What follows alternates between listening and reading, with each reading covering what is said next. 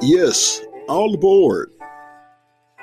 It's the A Train Sports Talk podcast, and the train is building up ahead of steam. So grab your ticket, it's free. Get on board. This train will be picking up passengers along the way, taking you on a sports journey. So, enjoy the ride. It's the A Train Sports Talk podcast. Your conductor, Anthony Smith.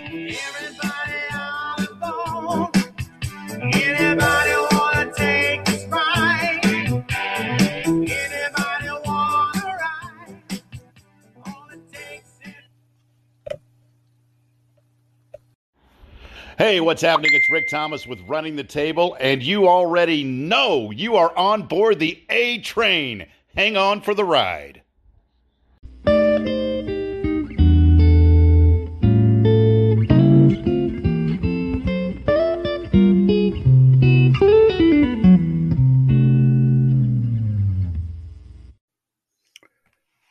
Welcome to another edition of the A Train Sports Talk podcast on a Tuesday evening, the day after Martin Luther King Day. But guess what? That doesn't mean that the history lesson is going to stop. Holding true to my word, I told you I was going to bring a different perspective on sports. Yes, there will be the NFL because we are in playoff season, so we are definitely going to be keeping up with that. But in keeping true to my word that I haven't been too true to, which that is changing now. So I said I was going to give you some history on African-American sports, whether it be teams or whether it be individuals. And as I was going through a rundown of a list of important names yesterday, one name I seen kind of stood out to me. And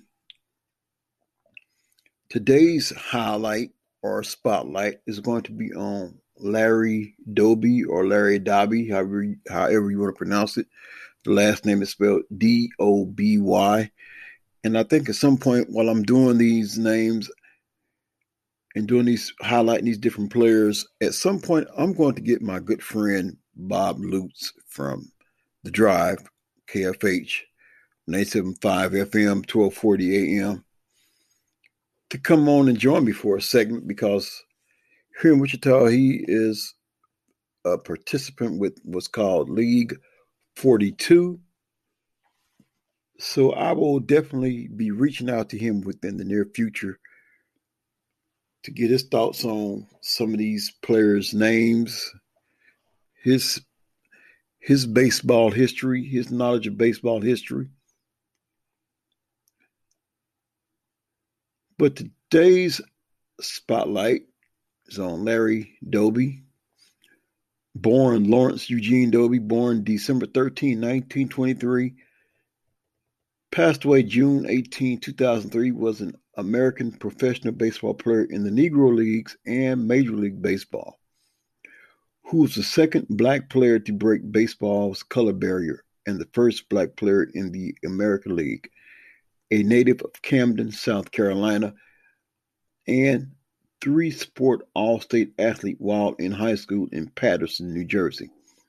Doby accepted a basketball scholarship from Long Island University. At 17 years of age, he began his professional baseball career with the Newark Eagles as the team's second baseman. Doby joined the United States Navy during World War II. His military service complete, Doby returned to baseball in 1946 and, along with teammate Monty Irvin, helped the Eagles win the Negro League World Series. In July 1947, 3 months after Jackie Robinson made history with the Brooklyn Dodgers, Doby broke the Major League Baseball color barrier in the American League when he signed a contract to play with Bill Veek's Cleveland Indians. Doby was the first player to go directly to the majors from the Negro Leagues. A 7-time All-Star center fielder, Doby and teammate Satchel Paige were the first African-American players to win a World Series championship when the Indians took the crown in 1948.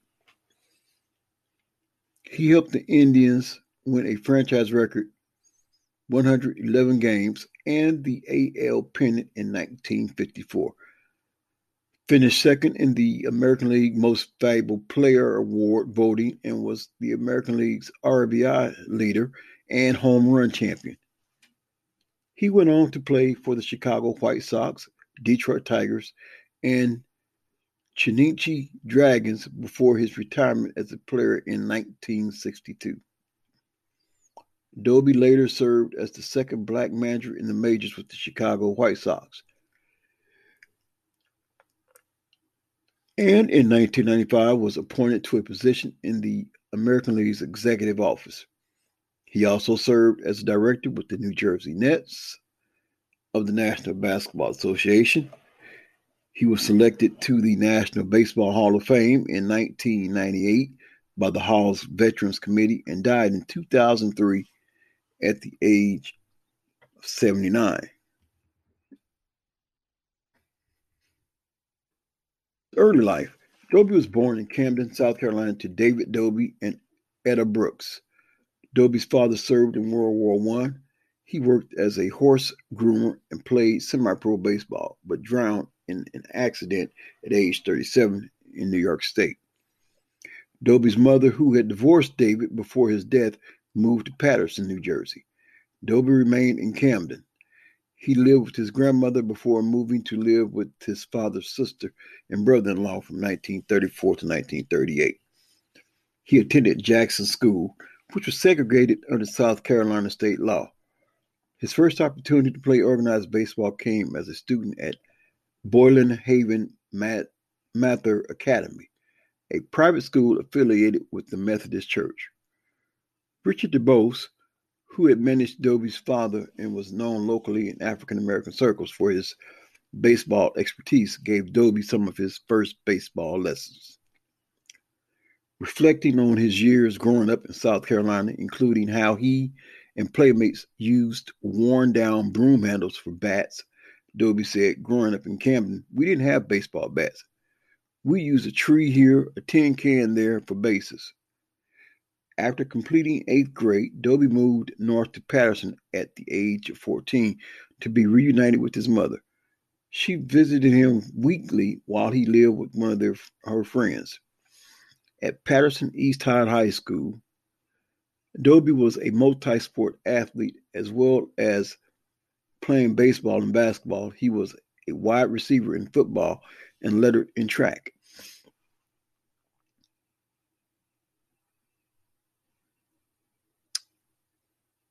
After winning a state football championship, the Eastside team was invited to play in Florida, but the promoters would not allow Doby, the only black player on the team, to participate. Consequently, the team voted to forego the trip as a gesture of support for Doby. During summer vacation, Doby played baseball with a black semi-pro team, the Smart Sets, where he played with future Hall of Fame shortstop Monte Irvin. He also had a brief stint with the Harlem Renaissance, a professional basketball team, as an unpaid substitute player. Upon completing high school, he accepted an athletic scholarship to play basketball at Long Island University, Brooklyn. Doby had been dating Eastside classmate Helen Kirby since his sophomore year, and according to Doby, being able to remain close to Paterson was the main reason he selected LIU. In the summer before he enrolled at LIU, Doby accepted an offer to play for the Newark Eagles of the Negro National League for the remainder of the 1942 season, and he transferred to Virginia Union University as a result. So, Negro Leagues and World War II. Negro League umpire Henry Moore advised Newark Eagles owners Abe and Effa Manley to give Doby a tryout at Hinecliffe Stadium in Paterson, which was successful. Doby joined the Eagles in 1942 at the age of 17 for $300. The contract stated Doby would play until September, when he would start classes at college to protect his amateur status. He signed using the alias Larry Walker, and local reporters were told he originated from Los Angeles, California. On May 31st, Doby appeared in his first professional game when the Eagles played against the New York Cubans at Yankee Stadium.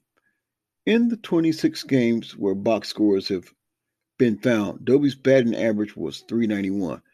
Doby recalled a game against catcher Josh Gibson and pitcher Ray Brown of the Homestead Grays.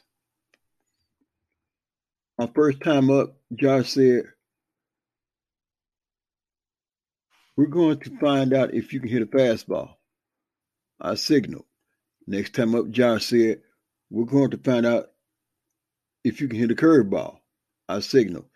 Third time up, Josh said, "We're going to find out how you do after you're knocked down."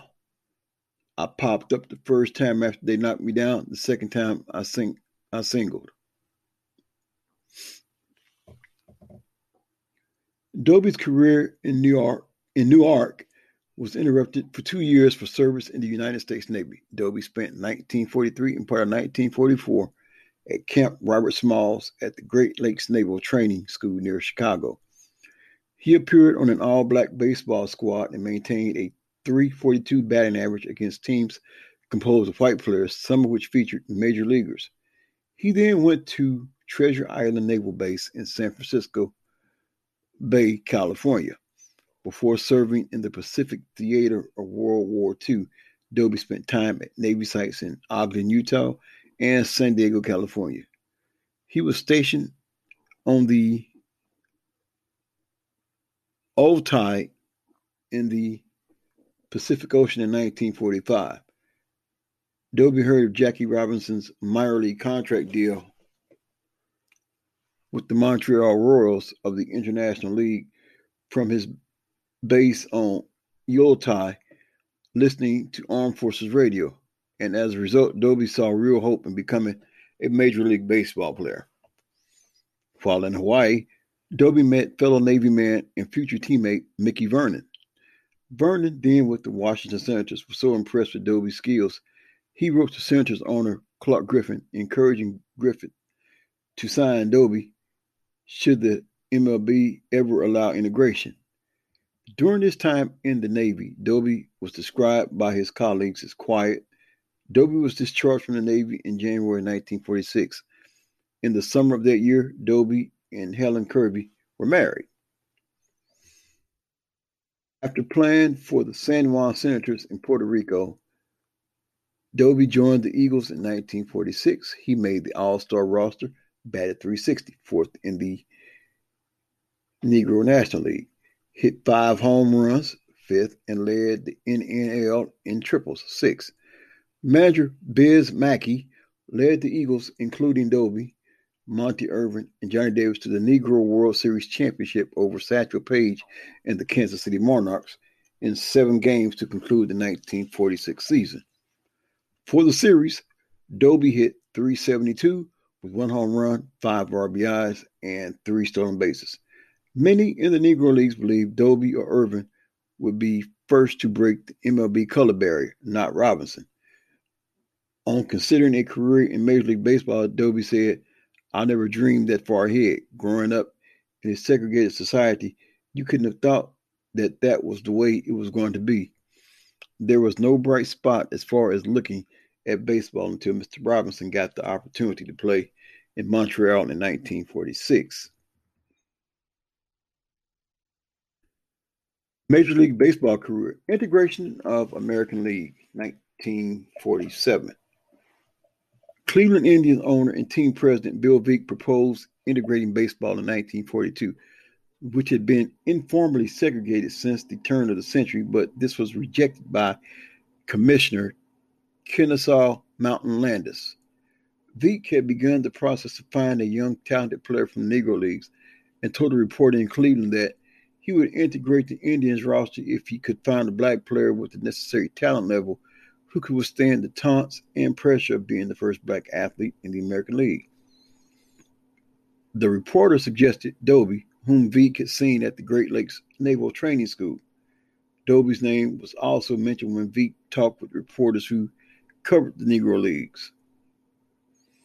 Indians scout Bill Kilfer rated Doby favorably, and perhaps just as important for Veek, reported Doby's off-field behavior was not a concern.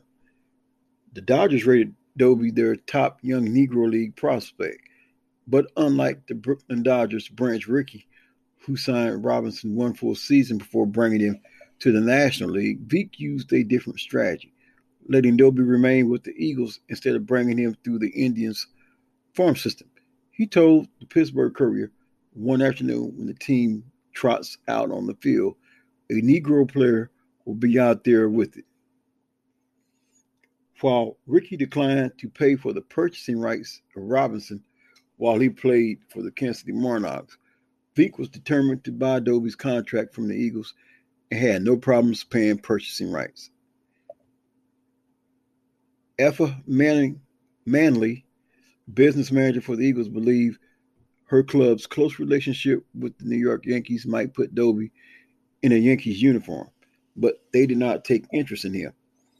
Veek finalized a contract deal for Doby with Manley on July 3rd. Veek paid her a total of $15,000 for her second baseman, $10,000 for taking him from the Eagles, and another $5,000 once it was determined he would stay with the Indians for at least 30 days. After Manley agreed to Veek's offer, she stated to him, if Larry Doby were white and a free agent, you'd give him $100,000 to sign as a bonus. The press were not told that Doby had been signed by the Indians, as Veek wanted to manage how fans in Cleveland would be introduced to Doby. I moved slowly and carefully, perhaps even timidly, Veek said. The Eagles had a doubleheader on July 4th, but Doby, who had a .415 batting average and 14 home runs to that point in the season, only played in the first as Veek sent his assistant and public relations personnel member Louis Jones for Doby. The two took a train from Newark to Chicago, where the Indians were scheduled to play the Chicago White Sox the next day.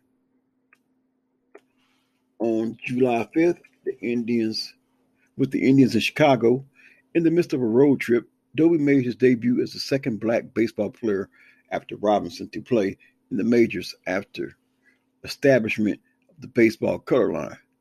Veek hired two plainclothes police officers to accompany Doby as he went to Comiskey Park.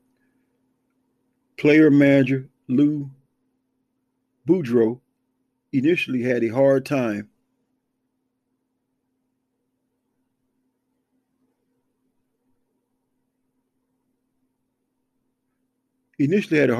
finding a place in the lineup for Doby, who had played second base and shortstop for most of his career. Boudreau himself was the regular shortstop, while Joe Gordon was the second baseman. That day, Doby met his new teammates for the first time. I walked down that line, stuck out my hand, and very few hands came back in return. Most of the ones that did were cold fish handshakes, along with a look that said, "You don't belong here," Doby reminisced years later. Four of Doby's teammates did not shake his hands, and one of those two turned their backs to Doby when he tried to introduce himself. During warm-ups, Doby languished for minutes while his teammates interacted with one another. Not until Joe Gordon asked Doby to play catch with him was Doby given the chance to engage. Gordon befriended Doby and became one of his closest friends on the team. Doby entered the game in the seventh inning as a pinch hitter for relief pitcher Brian Stevens and recorded a strikeout. In the 1949 movie, The Kid from Cleveland, Veek tells the story that Gordon struck out on 3 swings in his immediate at-bat after Doby to save face for his teammates. However, Doby's second strike was the result of a foul ball. Both the Associated Press and Chicago Tribune stated Doby struck out on 5 pitches instead of 3, and in addition, Gordon was standing on third base during Doby's at-bat. from Pride and Prejudice, the biography of Larry Doby. After the game, Doby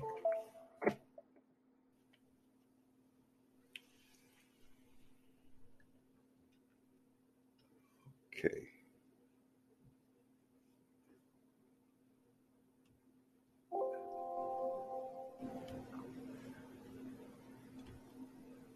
After the game, Doby quickly showered and dressed without incident in the Cleveland clubhouse. His escort, Louis Jones, then took him not to the Del Prado Hotel downtown where the Indian players stayed, but to the Black Disabled Hotel in Chicago's predominantly black South Side near Comiskey Park. The segregated arrangement established a pattern on Doby's first day that he would be compelled to follow in spring training and during the regular season in many cities throughout his playing career.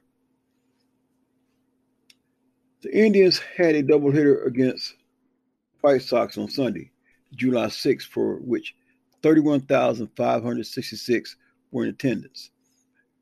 It was estimated that approximately 30% of the crowd were black. Some congregations of black churches let out early, while others walked immediately from Sunday service to Comiskey Park. Boudreau had Doby pinch hit in the first game, but for the second, listed him as a starter at first base, a position Doby was not expected to fill when the Indians brought him to play at second base.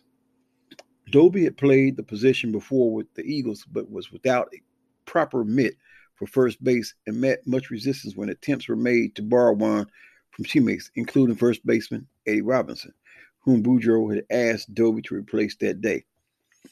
Doby said only because Gordon asked in the clubhouse to borrow one of the first baseman's mitts did he have one to use in the second game of the doubleheader, as earlier direct requests from Doby were rejected. The mitt was loaned by a White Sox player.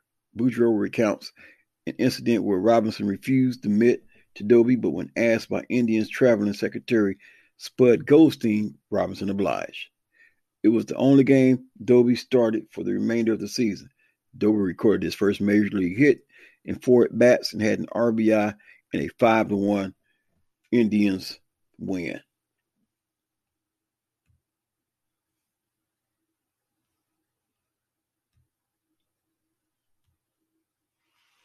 A columnist wrote in The Plain Dealer on July 8, Cleveland's man in the street is the right sort of American, as was evidenced right solidly once more by the response to the question, how does the sign of Larry Doby by the Indians strike you? Said the man in the street, can he hit? That's all that counts. Conversely, Doby was criticized from players both active and retired. Noted former players Rogers Hornsby said after watching Doby play one time in 1947. Bill Veeck did the Negro race no favor when he signed Larry Doby to a Cleveland contract. If Veeck wanted to demonstrate that the Negro has no place in Major League Baseball, he could have used no subtler means to establish the point. If he were white, he wouldn't be considered good enough to play with a semi-pro club. He is fast on his feet, but that lets him out. He hasn't any other quality that could possibly recommend him. In his rookie year, Doby hit 156, 5 for 32 in 29 games. He played 4 games at second base and 1 each at first base and shortstop. Throughout the season, he talked with Robinson via telephone, the two encouraging each other. And Jackie and I agreed we shouldn't challenge anybody or cause trouble, or we'd both be out of the big leagues just like that. We figured that if we spoke out, we would ruin things for other black players. After his rookie season, Doby again pursued time on the basketball court and appeared with the Patterson Crescents of the American Basketball League after signing a contract in January 1948. He was the first black player to join the league. And there is so much more, but time won't allow me to go over all of this. But just from that little bit, I hope that you've learned a lot about African American players and what they've had to go through to get to where they were at back in that time compared to what they have to go through today.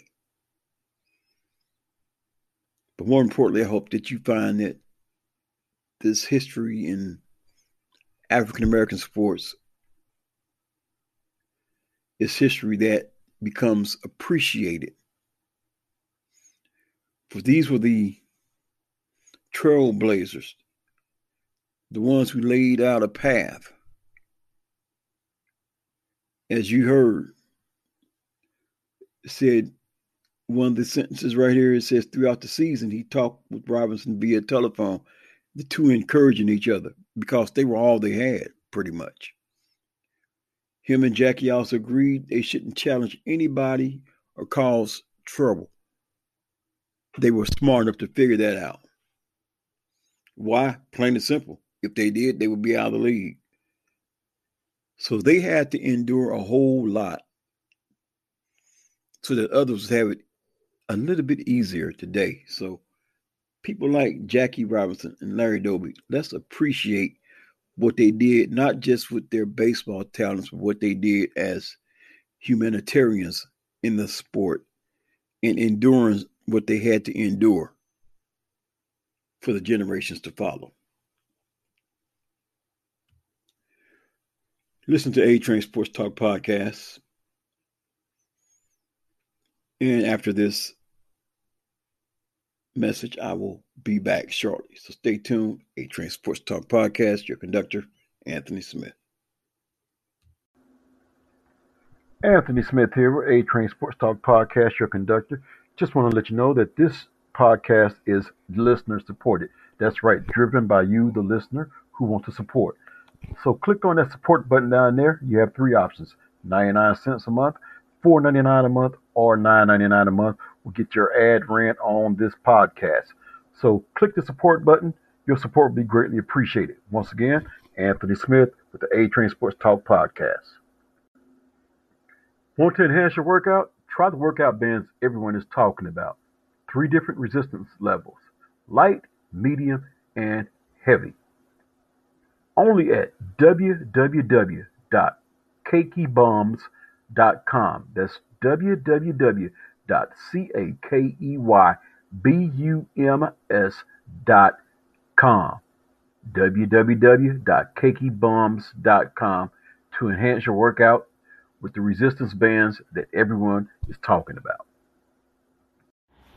Hey, what's happening? It's Rick Thomas with Running the Table, and you already know you are on board the A-Train. Hang on for the ride.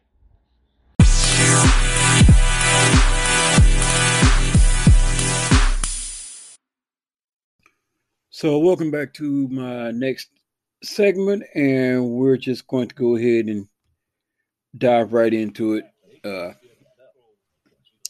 Basically, we are looking at the NFL, playoff football, and the hot button topic right now. And there's a lot of topics going on. But right now, the big topic is Kansas City Chiefs, centered around one in particular, Mahomes. As it is said, Mahomes clears steps still in protocol. So let's just see what is going on with Patrick Mahomes. Participation protocol for players with this type of injury. And it's important to note that it's not timeline-based, but it's criterion-based. How does the player respond through the 5 key phases of this return-to-play protocol? So the first phase is really symptom-based activity. Can you get through daily living activities without any provocation of symptoms? And then you move into exercise, aerobic exercise. So you begin to stress the cardiovascular system and see how the athlete responds. Then you get to football-specific exercise, which might be individual drills, working on strengthening and conditioning, agility, that sort of thing. And then you get into non-contact drills. So the player can participate in football activities specific to his position, throwing, for example, for a quarterback, running, but no contact. And then the final phase is return to full contact. And ultimately, if you get through those 5 phases and the player demonstrates he can do those things without symptom provocation, then is the final clearance. And clearance comes from not only the team head physician, but also the independent neurological consultant, who's someone who's not affiliated with the club. Now, Stefania, Chiefs head athletic trainer Ricky Burkholder has been in Kansas City for nearly a decade. What can you share with us about his experience helping players back from these type of injuries? Well, Rick certainly has a wealth of experience. He's been an athletic trainer for a long, long time. He's been with Andy Reid since his time with the Eagles. And one thing that doesn't get talked about enough is how much the relationship with the players can factor into this, and in a good protective way for them. You know, these guys are so well tuned to them. They know if something is a little bit off, if the player's not acting like himself. It's really important that the dialogue between the player and the head athletic trainer and ultimately the team physician is very honest and open, because that's how these decisions are made. And I should also point out that Rick is a member of the NFL's Head, Neck, and Spine Committee, the committee that develops and revises these protocols. So he knows exactly what to look for. So there you have it. What's going on with Patrick Mahomes as far as the protocol. And here, Kansas City Chiefs quarterback Patrick Mahomes remains in the NFL's concussion protocol, and it's too early to say that he definitely will play in Sunday's AFC Championship game against the Buffalo Bills, sources told ESPN's Adam Schefter. Mahomes cleared certain steps Monday, some big steps, sources told Schefter, but the reigning Super Bowl MVP still must go through other steps to clear the concussion protocol in the coming days. There is hope and optimism, considering he is expected to practice Wednesday, a source told Schefter. Players are allowed to practice in a limited fashion while still in the protocol, which includes 5 steps players need to clear before being removed. Additionally, Mahomes is dealing with a toe injury. However, Coach Andy Reid said Monday that he doesn't think that injury will be a problem. Yeah, I think he'll be okay there for right now with the toe part, Reid said. Reid told reporters Monday, I think we'll be all right. Reid said Monday that the Chiefs would have a plan whether Mahomes or backup Chad Henne starts the quarterback. Bills coach Sean McDermott acknowledged Monday that his team will have to prepare for both quarterbacks. We've got work to do to prepare, McDermott said. Certainly have a lot of respect for Patrick and how he plays the game and what he adds to their offense. But as you saw with the weapons that they have and the system that Andy runs, I thought Henning came in and did a really good job and won the game for them there. So we've got a lot of work to do as a team, and also in this case on our defense to get ready. So as you can see, there's a lot of respect from Buffalo towards Kansas City. Also, speaking of Buffalo, something that's not in my report here.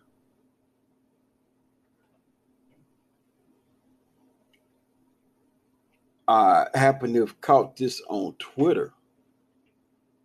And the fans of Buffalo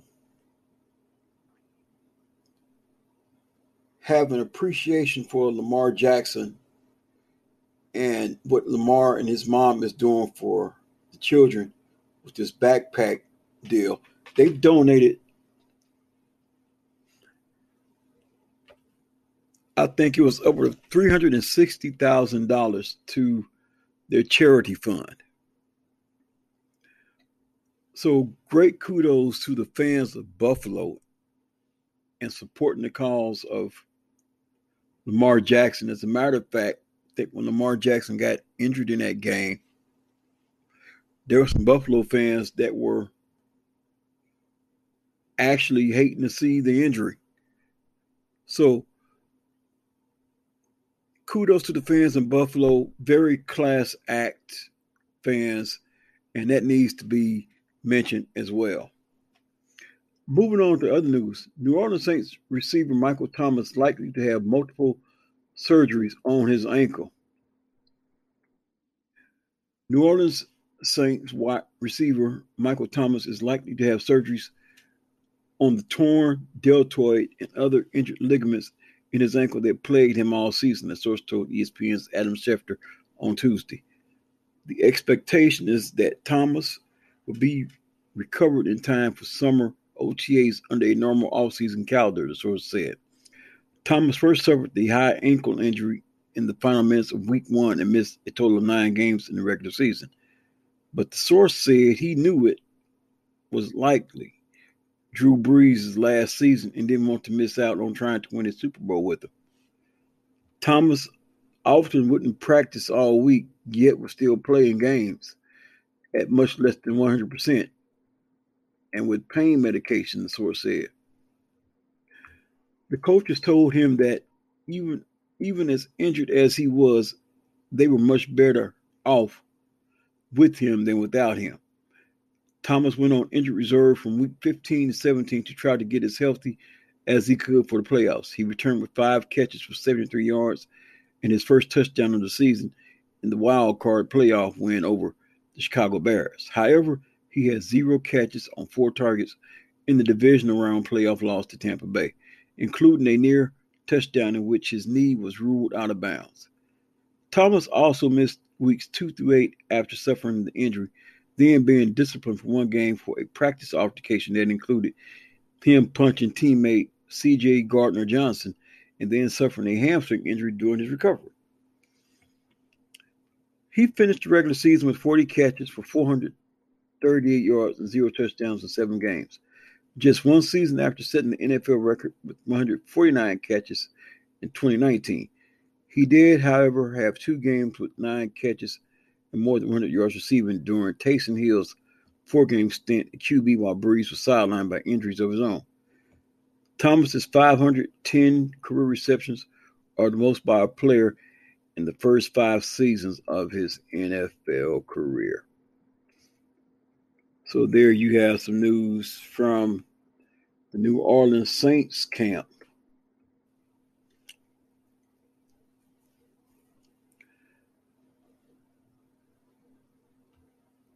So what more can we expect? I want to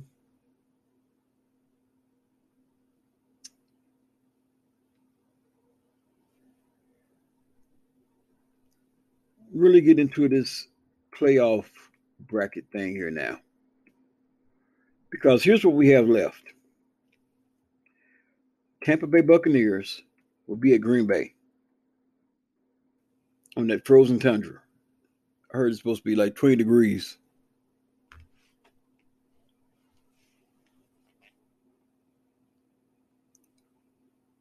And Aaron Rodgers is salivating over this opportunity to be at home with a few fans in the cold temperature.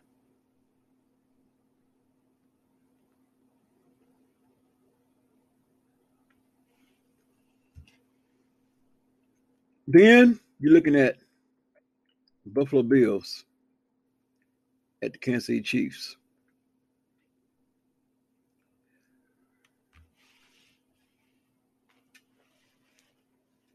Let me just throw this out there. A lot of people I know for sure last year wanted to see Kansas City against Green Bay. This year is no different. There are still some people that want to see Kansas City versus Green Bay. It's the nostalgia. It's the simple fact that we've seen Dallas, Buffalo, multiple games. We've seen Dallas, Pittsburgh, multiple Super Bowls. But there's an intrigue to Kansas City, Green Bay. I guess the intrigue is the fact that Kansas City and Green Bay were the first Super Bowl. Super Bowl I. The Kansas City Chiefs, Green Bay Packers.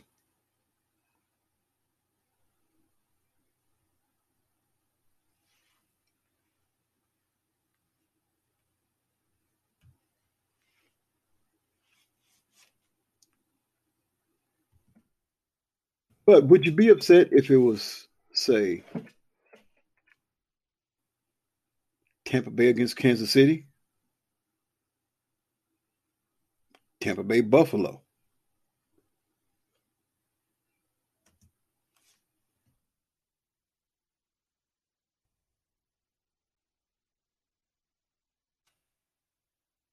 I'd like to hear your thoughts on that. So as we go back, January 15th, 1967. I wasn't born yet. I came along in July the 19th, 1967.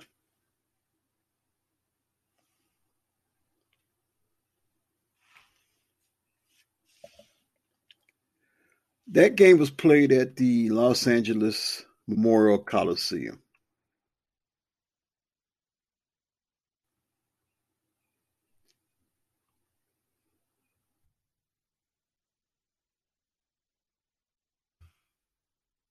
And let's just see if we can somewhat give you a recap of that game. Just over half the seats were filled in Los Angeles Memorial Stadium, roughly 32,000 empty for Super Bowl I, named retroactively to replace the long-winded AFL-NFL World Championship game title. Many complained about the top ticket prices of $12. Excuse me, $12 top price, and people complaining about that. Give me a freaking break. It is amazing how much things have changed.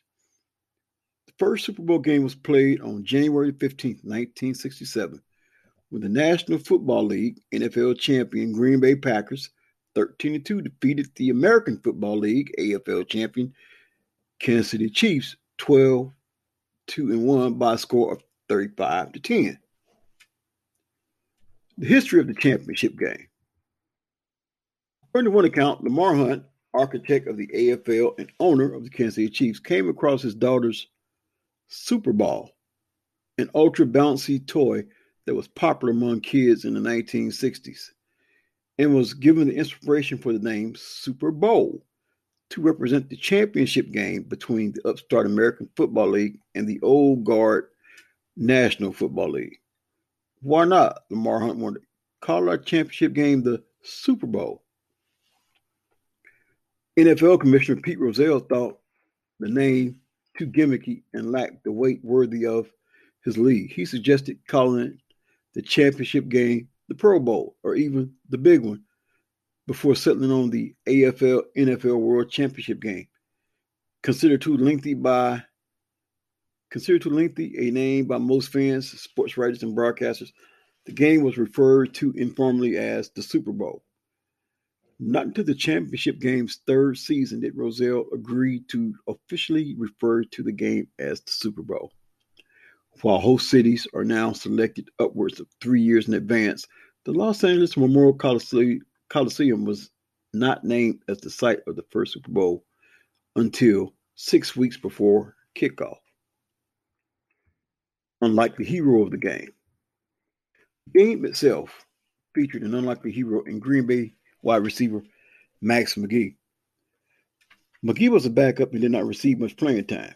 In 14 games the previous season, he had caught only 4 passes for 91 yards.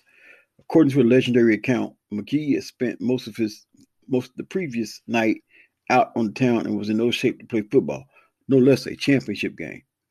McGee knew the only way he would get playing time was if first-string wide receiver Boyd Dowler got hurt. McGee said, I wallowed in about 7:30 in the morning and I could barely stand up for the kickoff. On the bench, Paul Hornung kept needling me. What would you do if you had to play? And I said, no way. There's no way I could make it. As fate would have it, Dowler was injured early in the game and McGee was suddenly thrust into the game. Just moments after entering the game, he caught a 37-yard one-handed pass from Bart Starr to cap off an 80-yard drive that gave the Packers an early lead and the first recorded Super Bowl touchdown. On the day, McGee caught 7 passes for 138 yards and 2 touchdowns as the Packers went on to win the first Super Bowl. Television audience. The television audience for the Super Bowl I is estimated to have been 60 million television viewers on 2 networks. For comparison, Super Bowl LI in 2017 had just over 111 million watching on one network. Super Bowl I remains the only joint broadcast in Super Bowl history. The reason for 2 networks broadcasting the game was that CBS held the rights to broadcast NFL games and NBC had the rights to air AFL games. Each network paid $1 million for the rights to televise the first Super Bowl, while CBS produced the feed of the games. Each network employed its own broadcast crew. The 2 networks fought for ratings points, and NBC ultimately emerged with a slightly larger audience. On average, a 1-minute television commercial sold for $75,000 compared to 2017, where a 30-second ad cost $5 million. Player bonuses. In the first Super Bowl, each player on the Packers received a $15,000 bonus for winning the game, while members of the Chiefs earned $7,500.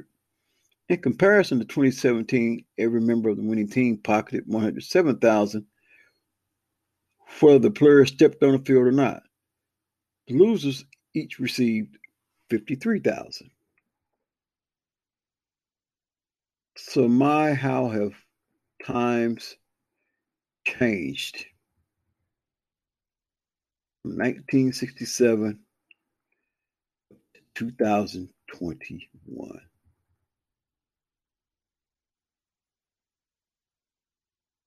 So now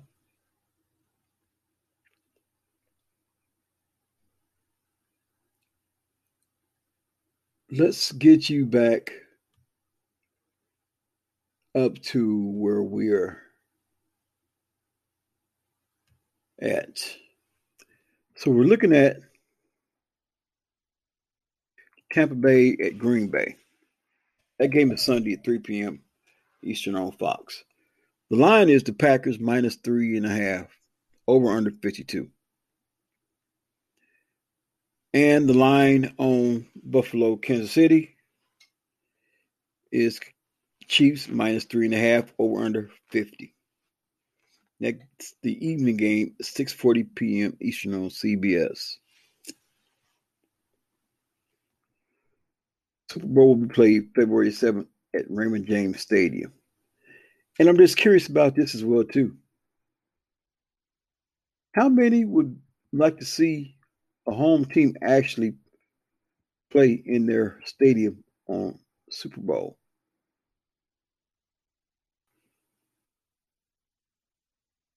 Something to think about, isn't it?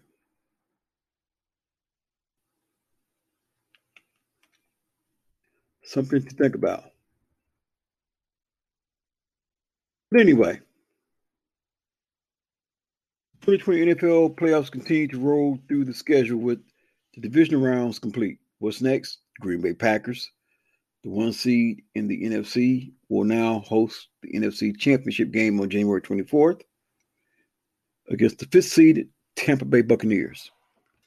The Buffalo Bills, the number 2 seed in the AFC, will play the top seeded Kansas City Chiefs.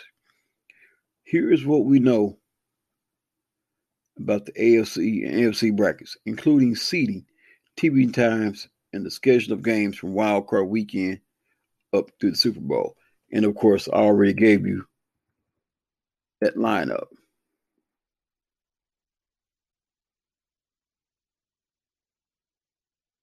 So let's look at another possible development here.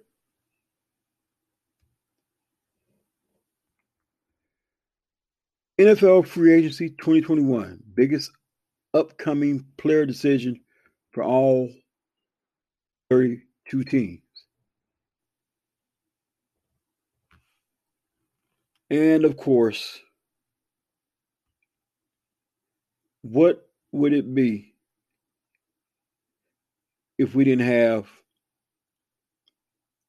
comments from the notorious loudmouth. Always got to say something, even if he's not saying something. Stephen A. Smith. Of course, Stephen A. Smith is going to have something to say on this matter. So let's see what he has to say first. So, Stephen A. Smith, take it away.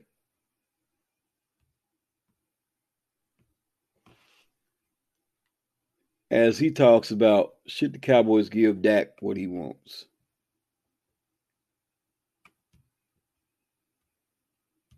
If you're the Dallas Cowboys, you're a model of ineptitude.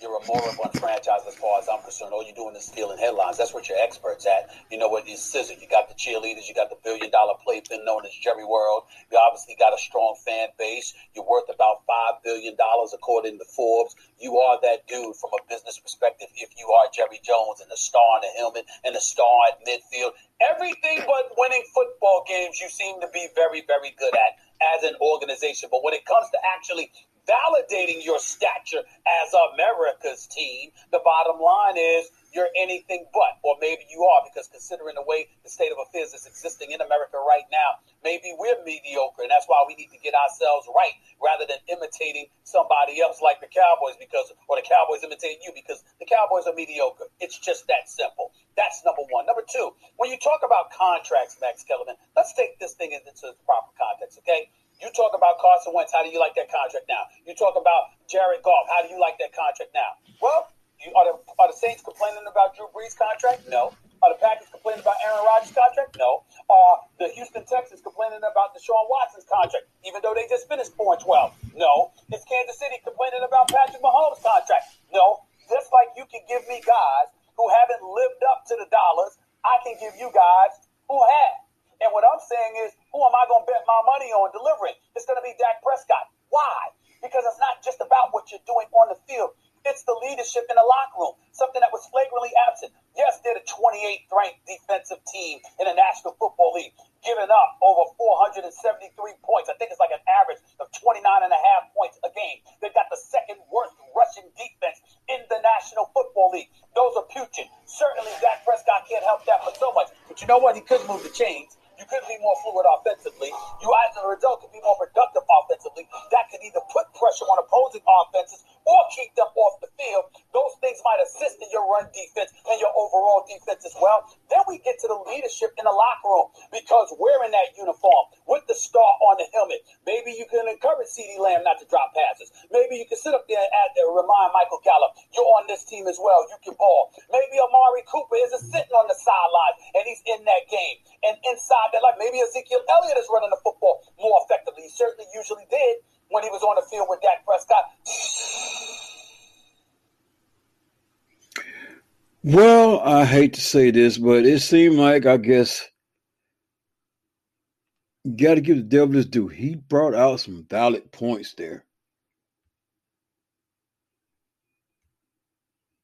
So, the 2020 NFL playoffs are down to the top 4 teams heading into the championship weekend. However, that also means that 28 other teams have begun their off seasons. Ahead of them looms free agency and the 2021 NFL draft to help shore weaknesses and holes in their rosters. There are several teams that just hired new general managers and head coaches who are eager to get to rebuilding their teams, while others who fell just short in the postseason are asking themselves how they can get over the hump. With that in mind,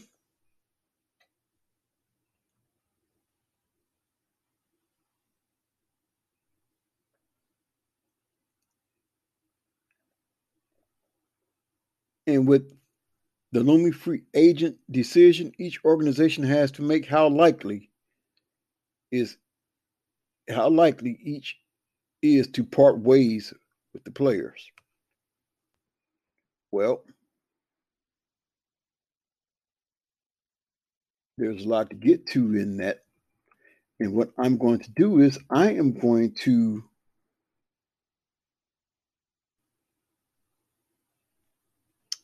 give you maybe a little teaser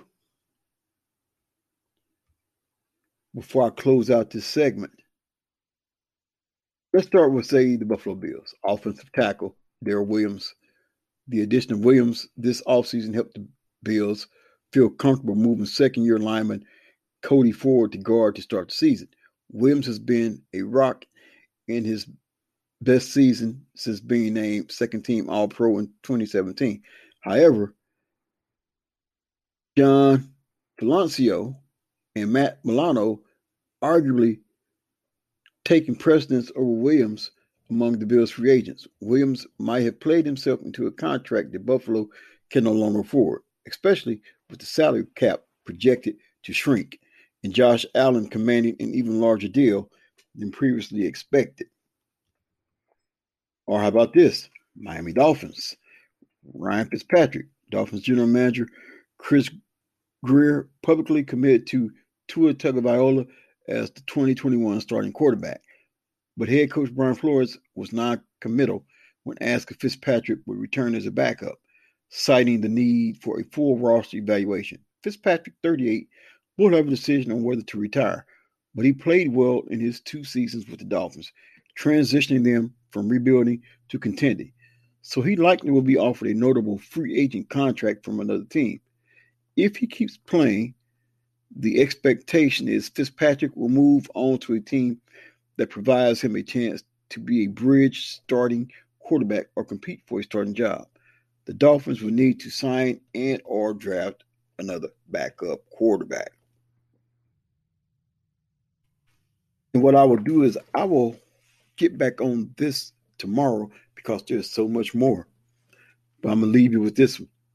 New England Patriots, center David Andrews. There are a lot of other notable choices.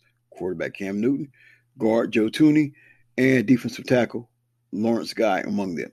But Andrew gets the nod as a 4-time captain and heart and soul member of the organization on and off the field. He sets the protection at the line of scrimmage and thus will be a critical extension to whoever is lined up at quarterback, which is another huge question for the Patriots. That's why the odds seem higher. They will work hard to re-sign him.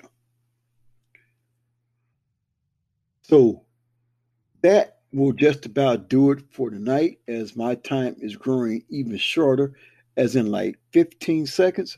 So until the next time, take care of yourself and each other. This is the A Train Sports Talk Podcast. Your conductor, Anthony Smith, signing off.